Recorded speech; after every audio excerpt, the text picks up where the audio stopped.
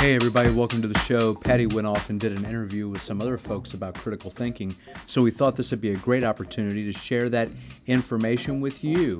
It's for everybody, just like the rest of the show, and we really want to thank you for listening. We want to encourage you, if you like this kind of stuff, to donate to Forward Radio. Go to forwardradio.org, and you can absolutely donate time, talent, or treasure. Please enjoy our show, and we'll see you soon on 106.5 FM WFMP, Louisville, Kentucky. Dean Dr. Jerry Rabelais, Associate Vice President for Health Science Center Faculty Development at the University of Louisville. With me are my co-hosts, Dr. Stacy Sainer, Director of HSC Faculty Development, and Dr. Laura Weingartner, Director of Research, Faculty Health Professions Education. Once a week, we're going to come together to use this podcast to bring faculty development content to feed your hunger and satisfy your appetite so you can magnify your impact as an educator, clinician, researcher, and academic leader. I tell you, one thing I really like about this, Patty, is that this guy really seems like he practiced this, right? This, the leader, what's his name? Dr. Jerry Rabelais. Dr. Jerry Rabelais. Well done, sir. I mean, I've got to say, it's very polished. It really pops. I feel punched by the information, as they say, in the biz. So that was cool. And we don't have an intro that's nearly as punchy. It's more of a long slap, I think, but people have probably already. It's like a massage down the side of their face. That's not for everyone. But, okay, so that was just the introduction to this show that you were part of. You did a little podcast appearance. Can you tell us what this was about? Yeah.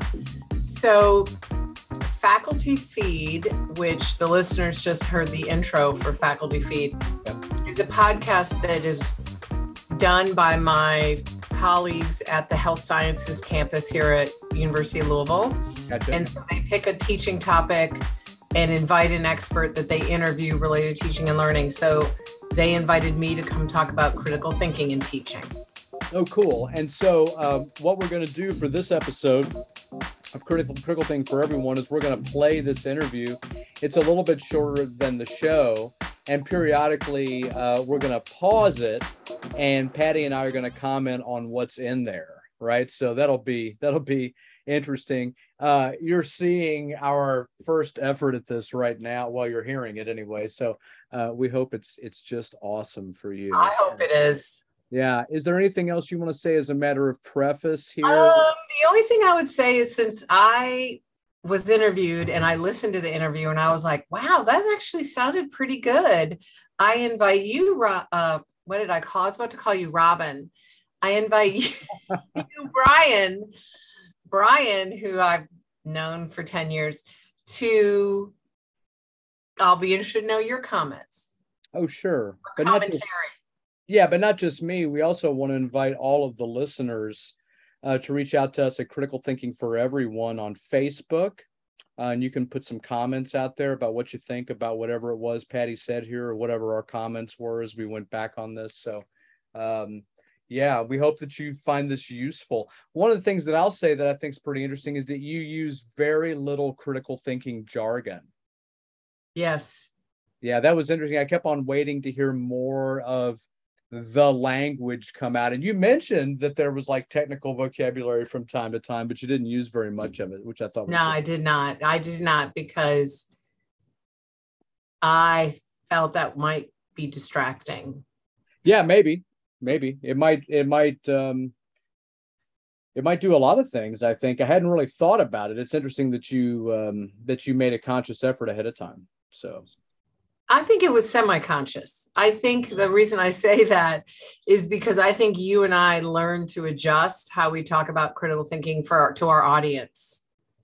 You know what I mean? Like, sure. How much level, just like you're teaching, how much level of detail, what do I assume about my audience? So you kind of just naturally adjust what you say and how much detail based on your audience and your purpose.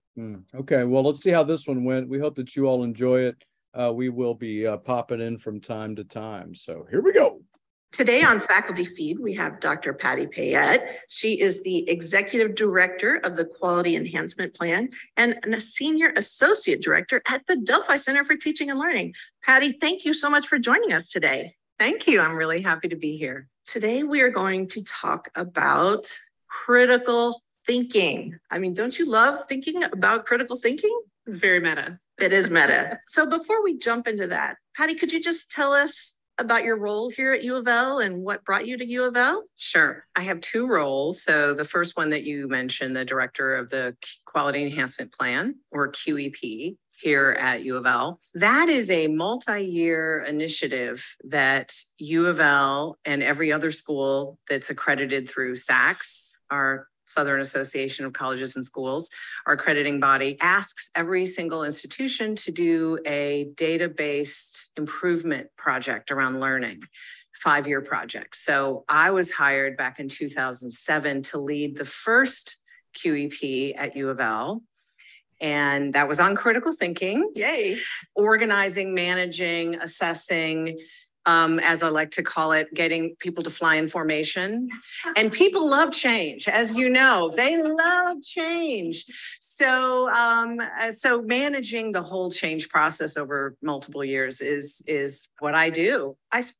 So I wanted to stop and just ask you a question about that. When I heard that earlier, I thought that was an interesting way for you to characterize your role here at U of L. Managing change is what you do professionally. Yes. How does critical thinking help you with that, or does it? Do you use a different set of tools for that? Oh, definitely.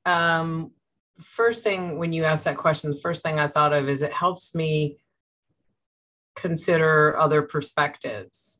So if you want to get any change done, you have to be proactively thinking about the interests and point of view of the other people involved, asking them their perspective and thinking about what they care about.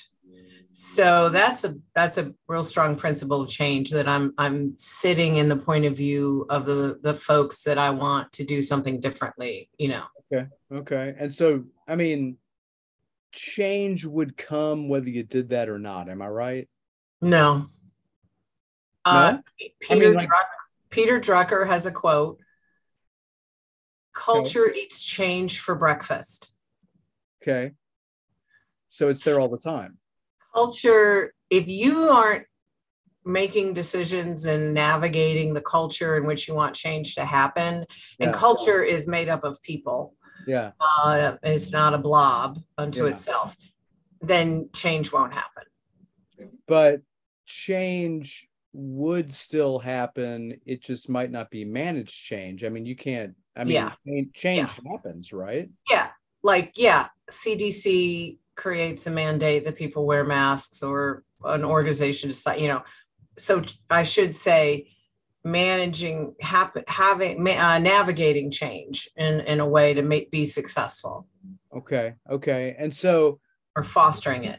And so you're saying that really is related to multiple points of view. Like that's the best way to make sure that things go in the direction you want. Is that right? That was just the first answer that I thought of. But so critical thing, you have to be considering the change situation from the different stakeholders involved. Okay. All right. Let's hear some more then. That's okay. Cool. Thanks for. All right. Spend some time at the Delphi Center, so I've gotten to know you and a lot of your colleagues over there. So let's jump in and talk about critical thinking. I think the first thing, I would love for you to just define that for everyone. What is critical thinking? I'll give you my favorite definition, knowing there are many definitions of critical thinking. So here's my favorite one: thinking about your thinking while you're thinking in order to improve your thinking, which is Richard Paul, the late Richard Paul, a very well-known critical thinking scholar, philosopher. Critical thinking in tennis is thinking about your tennis while you're playing in order to improve your playing, right? That could click in a different way. That works for everything, right? I mean, that's what we're always talking about on the show. I mean, you can. I just use tennis because I think it helps people grasp the concept. Yeah, I think it's a great one. I think that helps a lot when people are thinking about their thinking about skills. That's what I was just at a workshop really recently, and that's a point I was trying to make was this is supposed to be like a skill that we can develop. Yes, we can work at it and get better. As opposed to, I mean, what do you think about the idea that some people are just really good at this without training? Is that a real thing, or is that just a perception, or what do you think?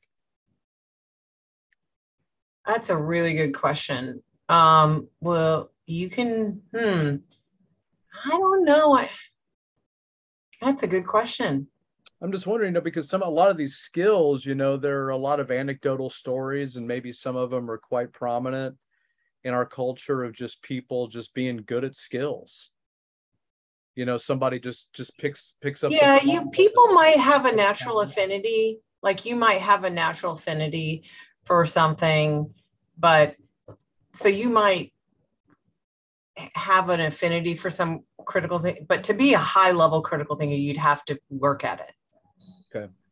I don't think you talk about that in this thing. What's the difference between a high level and a low level critical thinker?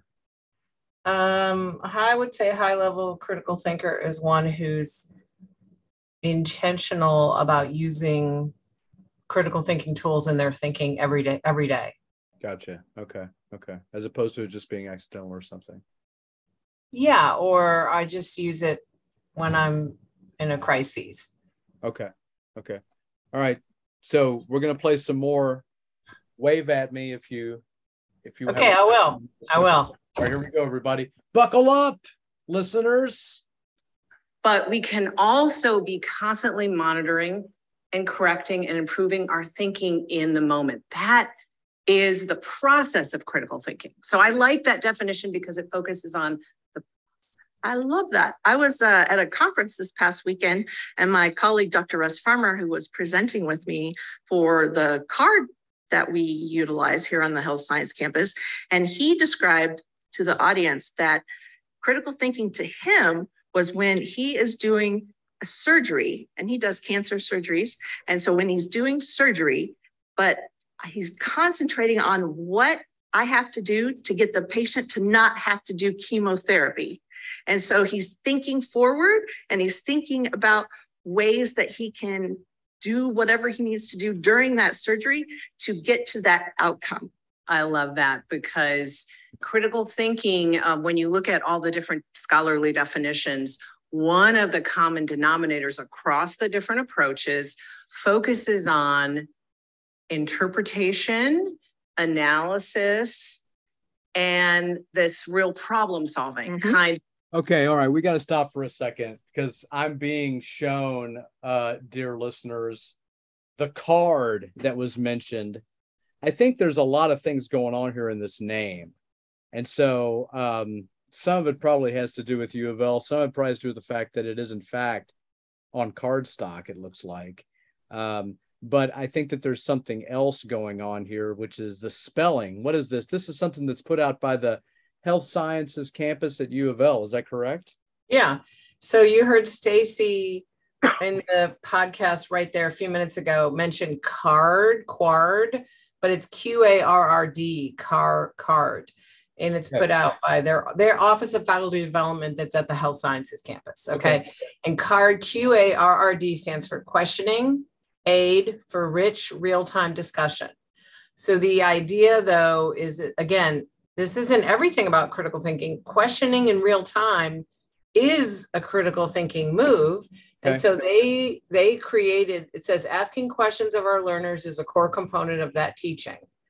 How often do our questions only require factual recall? With the help of learning science, this guide was developed to introduce busy clinicians to the power of questioning as an effective teaching strategy.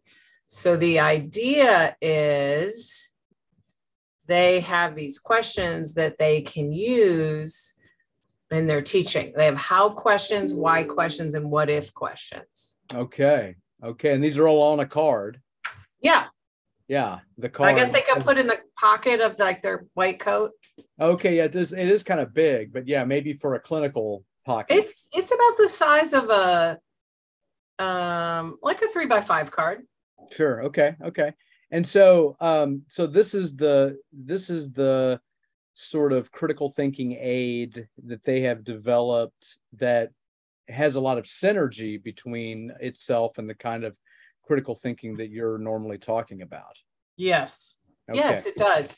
There's some overlap. They kind of use Bloom's. You and I lean into the Paul Utter framework of critical thinking. They kind of lean into Bloom's. Yeah. Bloom's isn't a critical thinking framework.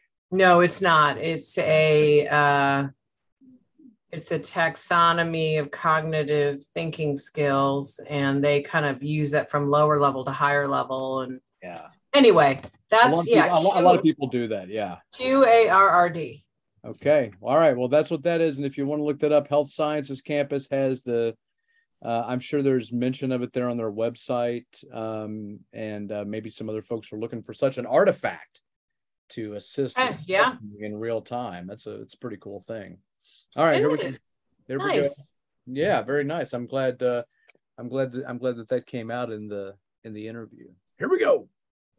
Kind of, right. I'm making a judgment call. Right. I'm using information. I'm analyzing. So I love this idea of I have an outcome in mind, whether I'm a surgeon, a teacher, a pilot, whatever. I have an outcome in mind. And so critical thinking is all the mental moves I'm doing in context to work toward that result. And so critical thinking can also be described as that collection of mental moves that you're making. Like mental chess. Exactly. I love it. Exactly. So are we taught how to think critically? If we're lucky, yes, but no, most of us are not taught, but the research shows it is a learned skill. You can learn to be a better thinker.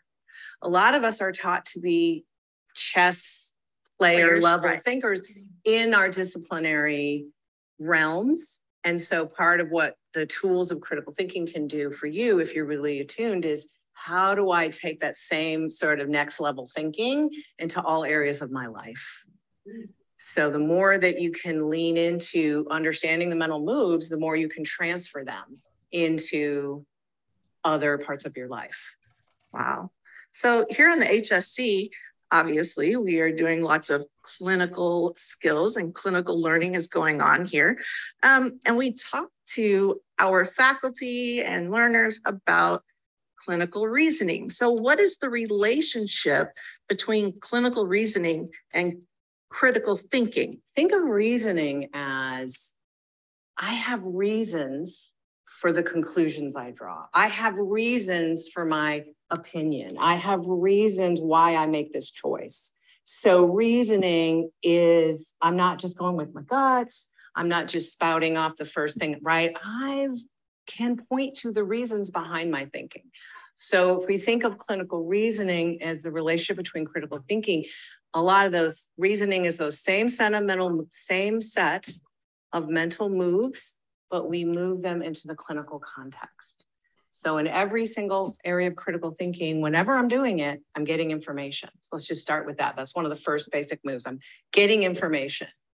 So what that looks like in a clinical setting is contextual, right? And there's ways that clinicians get information, right? Observation, taking histories, their own disciplinary knowledge that they're drawing from. Sort of, they can go to A to Z very quickly, gathering information.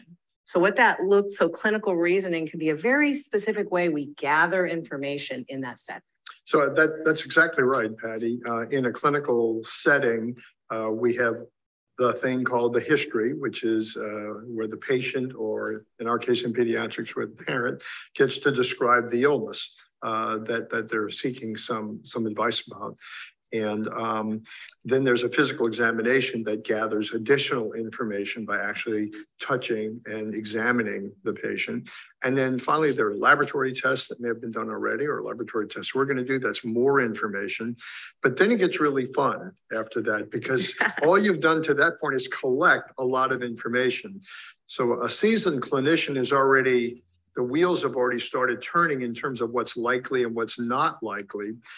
But the real critical thinking doesn't start until you have to provide the evidence for, ground the assumptions that you're making in fact, and ask yourselves, Okay, now, given all of that, what do I do with this? What does this sound like? What does this look like? What's the next step from a diagnostic standpoint and then from a treatment standpoint? So what you have described is exactly the process that we go through as we try and sort out the clinical puzzles that present in front of us. And so our job is to teach learners on the health science campus how to do that. It would be inadequate for us to just to say, what's that artery? What's that vein? What does this chest x-ray reading look like? It has to be more than that because, or if the past 2 years have proven anything to us, the information just keeps changing and the ability to interpret and apply that information in new situations and whatever the next pandemic is going to be 5 years from now. What do we learn from this one? How do we apply to that? We have to teach them how to deal not just with today and with facts, but with how do I reason through it so I can be ready for whatever comes down the line. And so what you've described is exactly what we do day in and day out. So, I mean, I love that, but the question comes down to how do we teach learners how to, maybe shortcut some of the craziness of years and years and years of trying and failing and trying and failing? Is there a way we can teach this critical thinking skills to our learners? I would say there are critical thinking, skill building can provide you with some strategies that are core strategies that you could lean into, and you may be already doing them. Okay, so we're just going to stop there for a second. That's been a big chunk of this. If people want to listen to this thing all the way through without our, editorializing and commentary, then you can go to the faculty feed. I think that's like a cafeteria. I'm not sure. The faculty feed, which is a podcast at the University of Louisville put out by the HSC Office of Faculty Development. We are enjoying it on Spotify, but there are many outlets for the faculty feed. Yeah. The whole interview is there. Yeah. And I mean, we're going to get to listen to most of it, but I wonder, so there was a lot there of discussion. Do you remember what that guy's name was who was talking? Dr. Jerry Rabelais. Okay. Oh, same guys before. Okay. Same Dr. Rabelais. Okay. So what do you think about his comments? I mean, I mean, you're about to comment on his comments, I guess. You're going to follow up whatever you say here in a second, but having just heard them again, I mean, do you have any response, anything fresh? I think when he said, doctors go into the clinic and exam and they have to take a patient history. And he said, they're puzzling it out, they're trying to puzzle out the clinical situation. Sure. I have sometimes felt like my doctors in those scenarios, I felt like my doctors are kind of doing this independent thinking that's totally mysterious to me. Huh. And I'm like the subject, but I have no. So sometimes I actually I have started over the years asking my doctor, well, why do you recommend this versus that?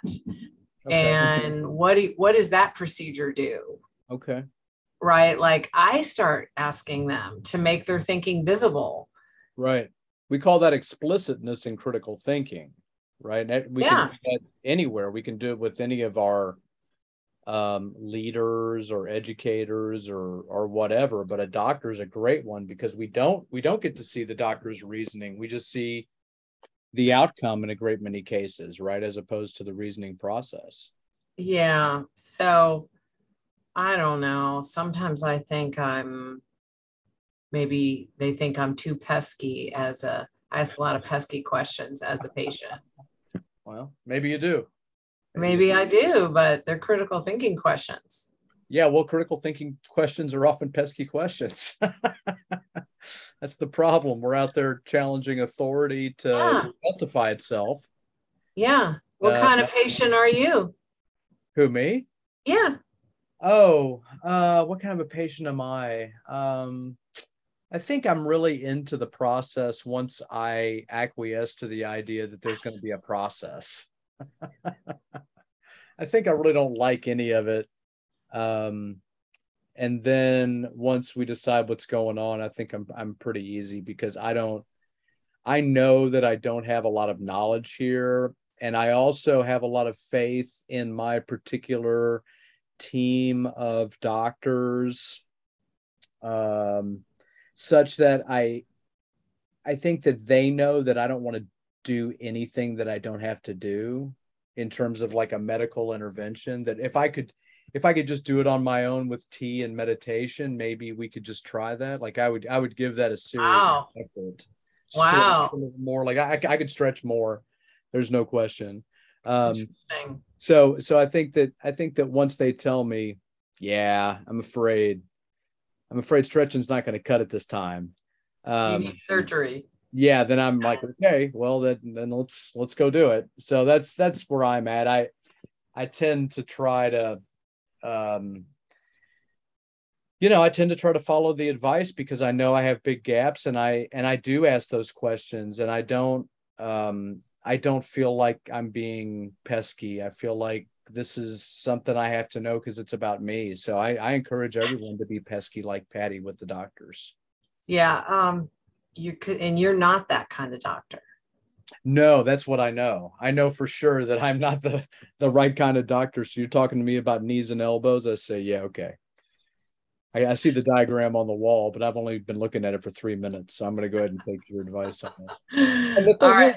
that I expect that my own expertise, for whatever it's worth, would be, I mean, it isn't, but I mean, it would be great if it was also valued. And, I respect when people have different areas of expertise.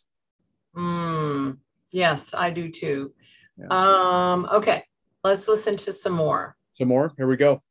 Yeah. So for example, one of the things and your instructors and MDs and other professionals are experts, and you're working with novices. So one lens is to think about, how do I slow down my thinking to coach the thinking and reasoning process as an expert, so that the novice, so I'm not throwing them in the deep end, we're wading in. And that's one of the hardest things for, the curse of knowledge, right? The longer that you've been an expert, the harder it is to remember what it's like to be a novice. So one of the things you can lean into is slowing down and making your thinking process visible. So modeling the thinking process, that's one of the most important things. Is I'm not just modeling, I'm not just questioning, right? I can start with questions as a way to prime them mentally, but then I'm walking through those, like I said, those intricate mental moves, making think aloud. So let me give an example of when working with social work years ago. I think that was really helpful. So the social work faculty, when we started this critical thinking initiative, they said, we really need help with our students that go and do a practicum with social work, because they go out and they're doing this great work in the field. And we ask them every month to fill out a form to understand how they're growing and thinking and learning. Well, one of the questions was asking them about their experience. What was a significant moment this month in your practicum? Write about it, right? And discuss what, and so students would just often summarize and they weren't really analyzing. And so we said, well, let's talk to you about how to make this a critical thinking prompt. So they had a question where they wanted to ask students to talk about how they grappled with an ethical issue in their practicum.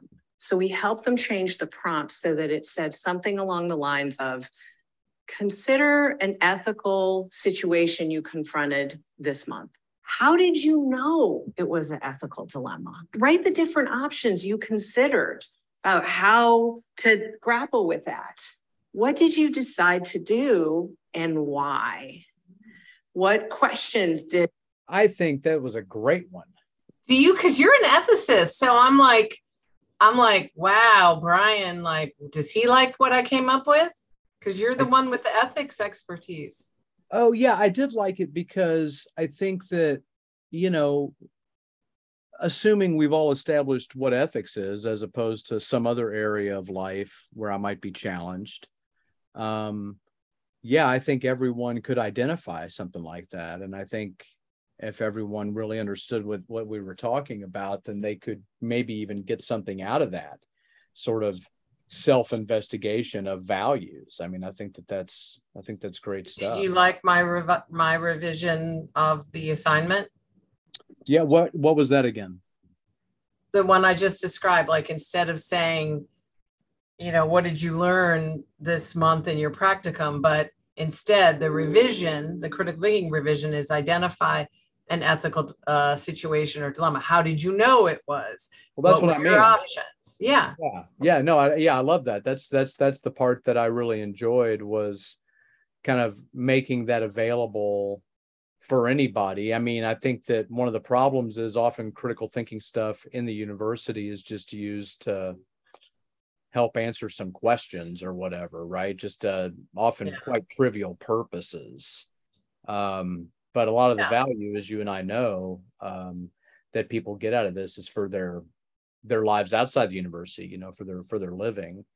And so if we can bring it back to that, I think that that's going to be, really valuable for anybody to do that work. So I thought this was a really easily accessible exercise. Like, I mean, people even listening to our show might get something out of doing that. Yay. You don't just have to be a medical student. You don't have to be a social worker or a medical student or ethicist to appreciate that.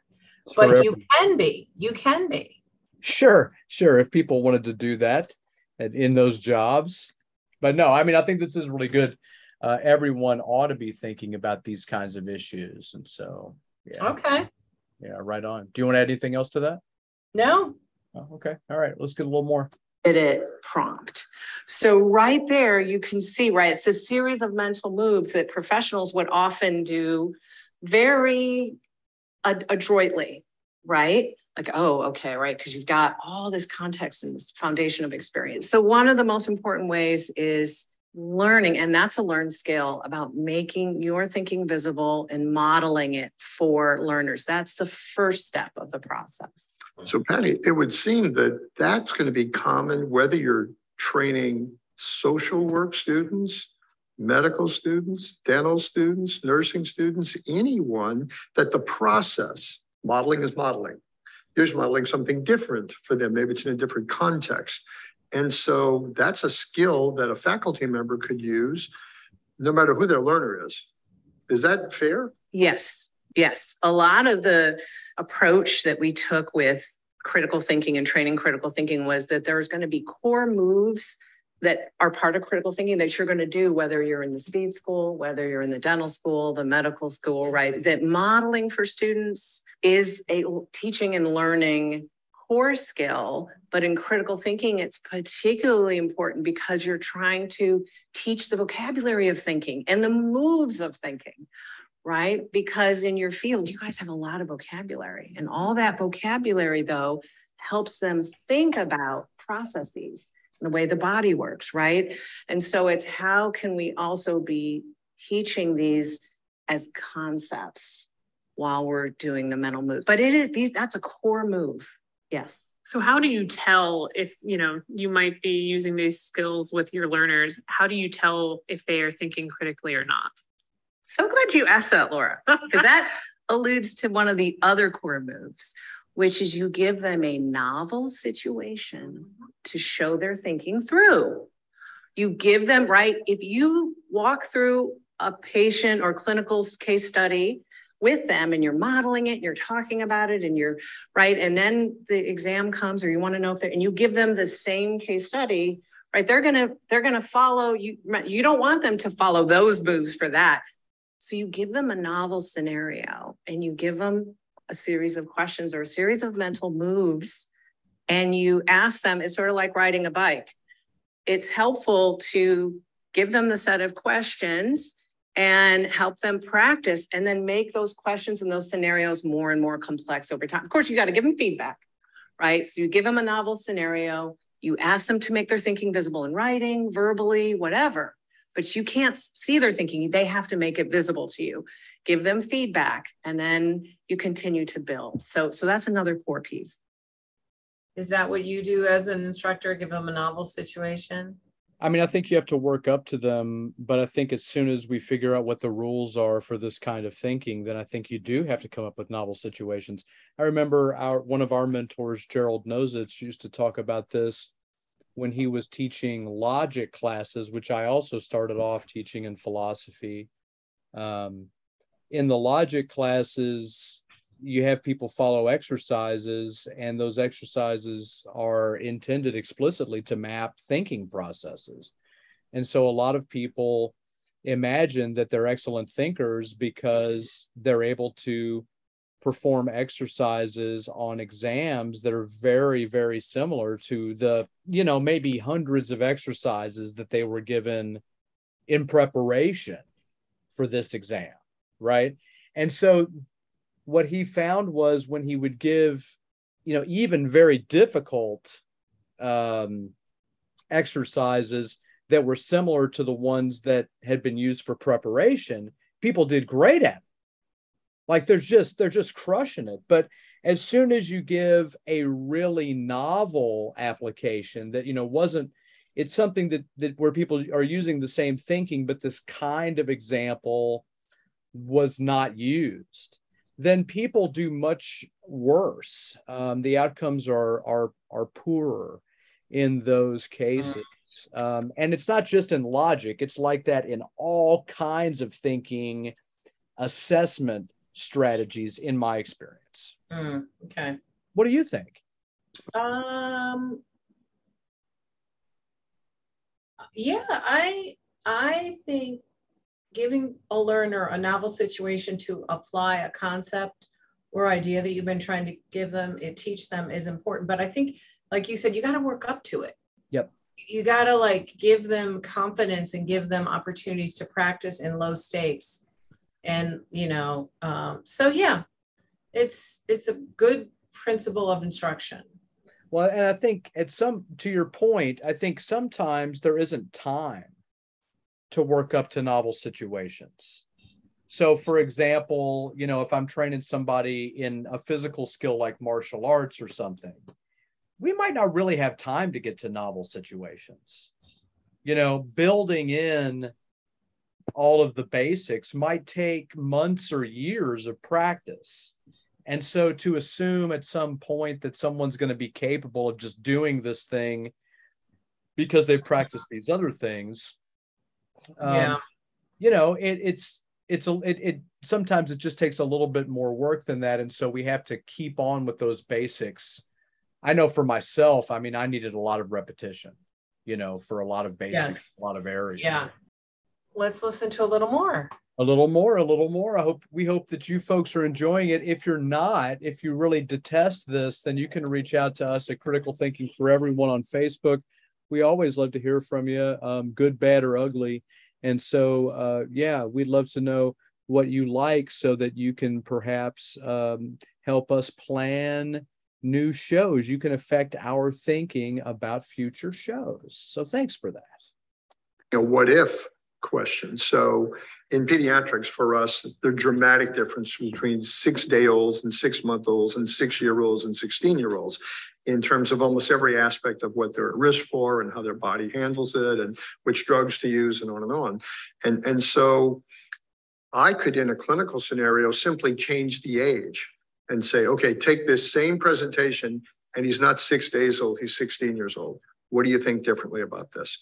Are there other pathogens, different process, different drugs? How do you begin to sort through this information? I'm just going to change the age. And so I think it can be fairly simplistic for faculty to do things like that, but they have to be thinking about the fact that they're doing it on purpose. They're doing it deliberately for a reason to push the learner into broadening this experience. For example, we had a baby this week, a 6-day-old with an unusual eye infection. I could readily take that story and just change the age and change minor pieces of information about the story and then watch them think through it again and see how the gears work. But I do it on purpose so that I know that if something different showed up tomorrow, they're not stuck in 6-day evaluation mode. They can do 16-month evaluation mode. And, oh, that's okay. And then watching that light bulb go off in them. But we have to take that on. We have to deliberately do that. That means we have to be thinking about our thinking And that front end definition, you gave us all the thinkings Yeah, in thinking it. about your thinking while you're thinking in order to improve it. Right. And answer the phone and talk to the mom. Yeah, I mean, it's in this chaotic environment this happens, but if you're mindful about the need for that, then it can be built in fairly readily. That's what we have found. Yes. And tried to facilitate that for faculty on the health science campus. Jerry, that's a great example. And I'm glad you said about the deliberative and intentional, because you're going to be thinking no matter what, why not make it intentional? Right? Why not make it deliberate? And one move that people can make when they're in a scenario with so much going on is they can say to the parent or another clinician, here's how I'm thinking about it, or here's how I'm thinking it through. That's another synonym for critical thinking, is thinking things. Here's how I'm thinking it through. So that does a couple things. One, it slows down. It puts you in an opportunity to kind of talk through the mental moves as you're going, which sometimes then you go, well, as I say that, I think this, or right. And it allows someone else then to enter their perspective in it. It also allows, as someone who is a patient of doctors, sometimes I will just simply ask, tell me more here, or what are you doing next, or right, why are you thinking that? And I really try to do it in a very information seeking way, and not in a right, like I'm not questioning you, I'm wanting to know. And sometimes I get the impression that professionals don't get those kinds of questions. So you talked about modeling. You've talked about the types of questions and making your thinking visible. What else can we do as faculty or people that work with our learners? What else can we do to help them move to be better at this clinical reasoning process? Well, especially because before we started recording, we talked about too, it can feel uncomfortable for learners to go through this process, especially if they haven't been practicing it deliberately. So how can we get them past that? So good question. So I'll answer both of your questions. So one of the moves that you can do is you can manage expectations up front with the learners. I'm going to ask you to think about things in a new way. It's going to be uncomfortable. That's part of the learning process. You're used to mastery, and right, you're used to being you're very good at what you do, which is why you're here, right? And so I'm going to ask you to stretch your thinking in new ways. What do you think about that advice I gave about telling learners, priming them for being uncomfortable? Do you do that as a teacher? I do. Yep. I tell them in the beginning that it's going to be uncomfortable, that we're going to try to get to ideas that people maybe haven't thought about very much. But I also like to point out that it's a lot like this critical thinking thing and learning in general is a lot like developing those physical skills, like, tennis or push-ups or something like that. You really, you get into them and you do them, and then you discover things that you're not really that you didn't really know were there before. Have you tried to learn something new recently?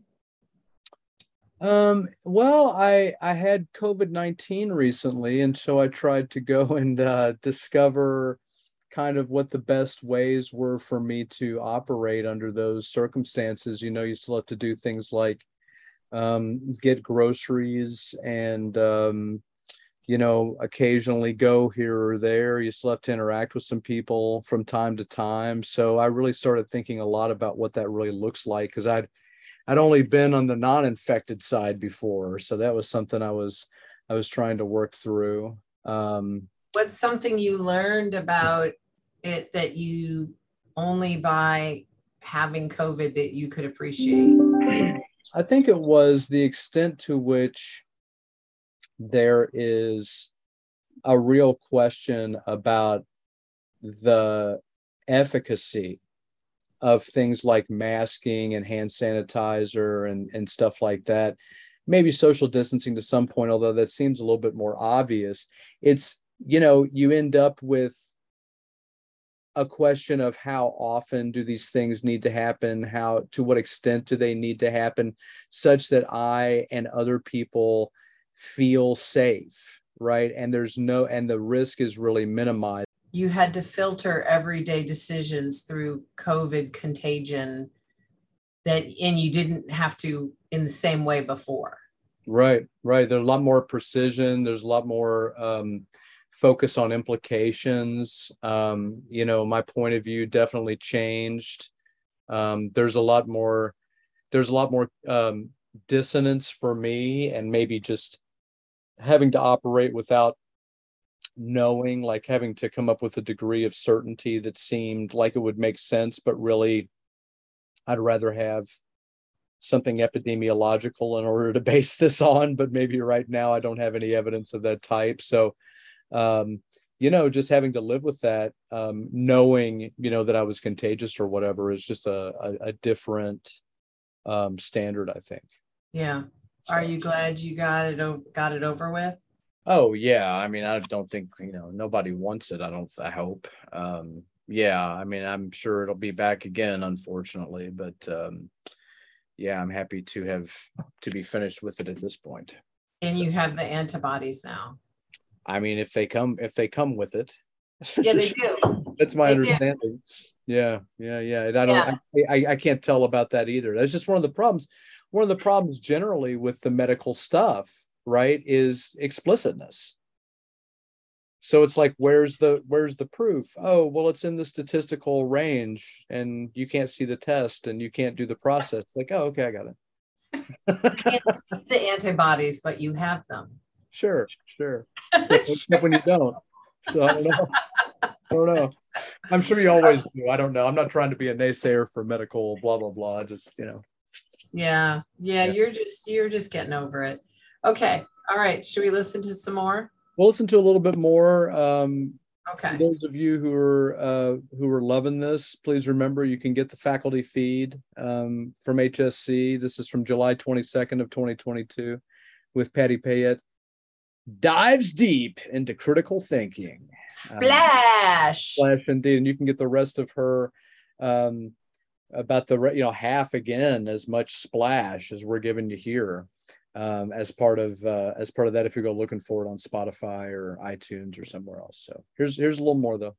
There's going to be some times where it feels a little bit unclear before it starts to come together. So what I need you to do is be able to trust the process and manage your own uncomfortableness in the learning curve, right? And so talking about that up front and having a meta conversation about the process as you're teaching it. Okay, so we just went through a lot of information. Let's pause here. Let's see what was unclear. Notice I didn't say was anything unclear. Assume and start with what was unclear. Let the learner know, right? What felt messy to you? What did I say so you're actually coaching the learning process as you're engaging them in it. I think a lot of people don't like to do that. A lot of teachers that I had, at least in yesteryear, they didn't want to ever admit that they were wrong or create an opportunity. That something was unclear. Yeah, because it was always the expectation was if you didn't get it, it was really you. Well, yeah, I think the education has kind of shifted. Yeah. To focusing less on the teaching and more on the learner. Yeah. But yeah. There was an article that actually in the 90s that sort of was really important in the field that sort of laid that out. It's not about what you're doing. It's about what how the learner's receiving or not. Sure. But what do you do with the idea that maybe the learner is not maybe tracking really well, right? Maybe there's something wrong with the learner. Well, then that's something important for you to know, and the limits of your own abilities and what does this person need? Maybe it's not you.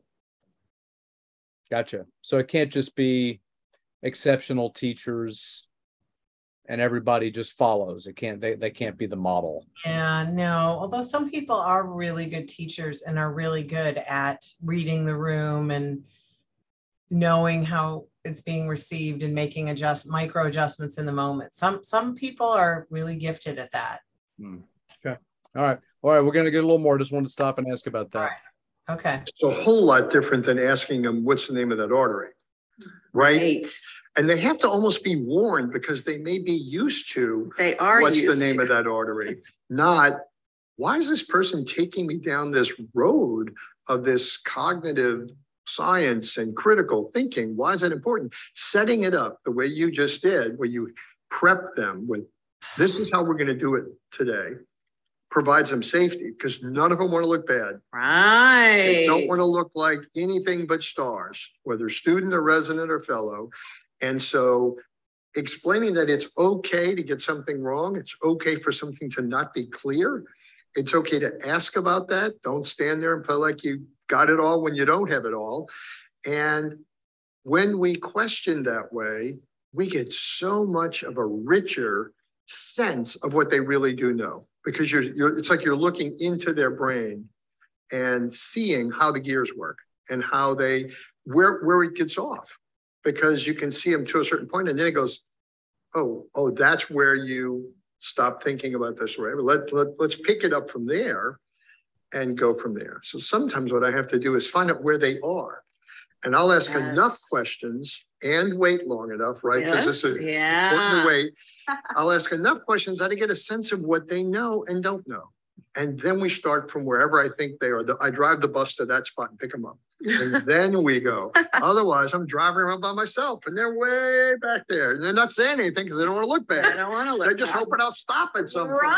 Right. That's such a wonderful metaphor. It's a wonderful way to describe it. And we describe what you called as bottlenecks, right? In learning, teaching, learn bottlenecks. So it can also be helpful to say, now there's typically some bottlenecks that you might experience in learning here. This and other students or fellows have really struggled with this or this, right? So you also normalize, right? That it's not a smooth, right? That this is, and I'm a teaching and learning expert, and I still find myself in my life when I have to learn something new or I have to be uncomfortable, I push against it. Nobody wants that, but it's necessary. And so I love, Jerry, your all the and also the more metaphors that you can use, the more that you can help people visualize, the more that you can sort of think, because they can't keep all of this in their head. Patty, do you tell faculty to share with their learners the fact that their learning process and where they are now was not that smooth ramp up to stardom that they're seeing at this point, and that there were hiccups along the way and fell off the road at some point? Do you tell them to tell their stories of failure, of learning failure? Yeah, we encourage faculty to display some authenticity and vulnerability in their own journeys so that students can see, I didn't become an expert without my own hitting a wall or roadblocks. And so absolutely, we want them to see professionals as who have their own learning journeys. And just to be careful that not everybody's going to have that same experience, but yes, disclosing and creating that environment, especially in high performing environments. There isn't all that imposter syndrome, but and also acknowledging some of the thinking is going to maybe be easier for you. And maybe some of you are going to latch onto this, some of you might latch onto that, and making that okay too. It's okay to learn at different rates. Yeah, right. And some things are good. So talking about that learning process and being kind of a little bit of a Sherpa for them is really important. I love that idea. One of our PDs here, program directors, she talks a lot about, faculty providing the failure CV. Like, what are all the things that you failed at before you got to this point? Like, I passed out during my surgery clerkship, or, anything where they had difficulty. And this is where I messed up. Guys, we're not all going to get there going the same path. So it's okay. Yeah, the fail forward concept. Yes. Yeah. I could certainly see connecting that back to clinical reasoning of like, here is where I had a patient like this when I was a resident, and here's how I went off course, and then talking through, maybe what process should have been done. And I bet if you fast forward 5 or 10 years, those learners would remember that scenario, because again, it is so novel and different for them to hear a professional talking about that's another sort of principle, is the more that you can reach them and create scenarios that are outside of their typical learning, that it sticks with them, right? You know, bringing in visuals to explain a concept.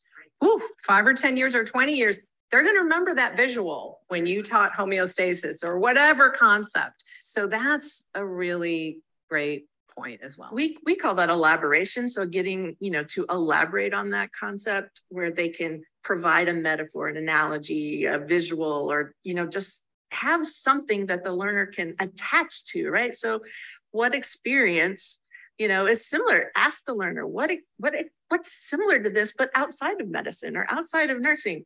Like a roller coaster, or is it like a lock and key? Can they kind of come up with an idea that makes sense that's outside of this particular biology or process going on? For most clinicians, the world that we are called to teach in is not the ordered, stable classroom environment.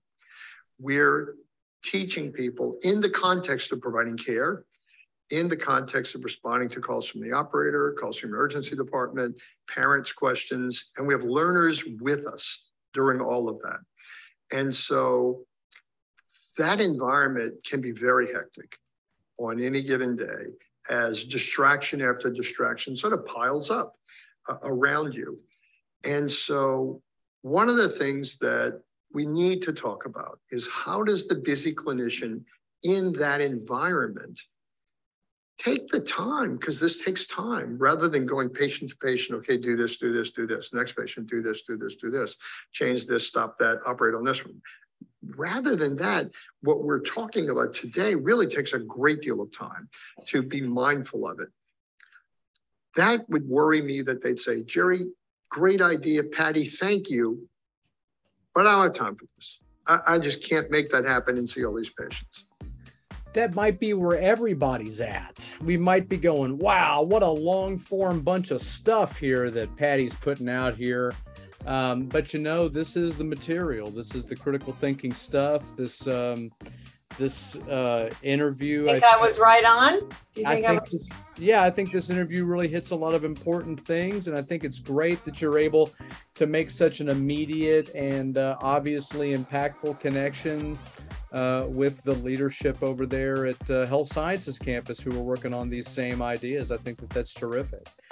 We only have... Thank you.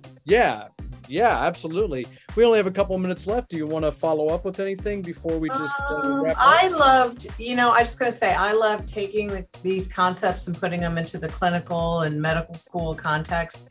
And I, like you, I love talking about this stuff. And I love any opportunity when I can apply it and work with someone. Okay, how do we use this in your context? It's so enjoyable. Well, it seemed like an easy conversation for you to have, for sure. It was. And, as you know, I also have a shout out to all my medical and health sciences faculty who helped me get there. Sure. Over the years, right? Because I don't live in that world. Right. There are several more minutes of this, maybe almost 15 minutes left of this interview. And good stuff if you already liked it. Thank you, Brian. Thank you for suggesting that we do a little commentary on my podcast interview. Oh, yeah. Well, I thought it was great. Once I listened to it, I thought, well, this is absolutely what people need in terms of just bringing critical thinking down to earth and for my everyday thinking processes. So, yeah, it's good. It's good stuff. I'm glad we could share it. Thank you, sir. Thank you. And thank you for listening. And remember, we are committed to the idea that this stuff is for everyone. Even you.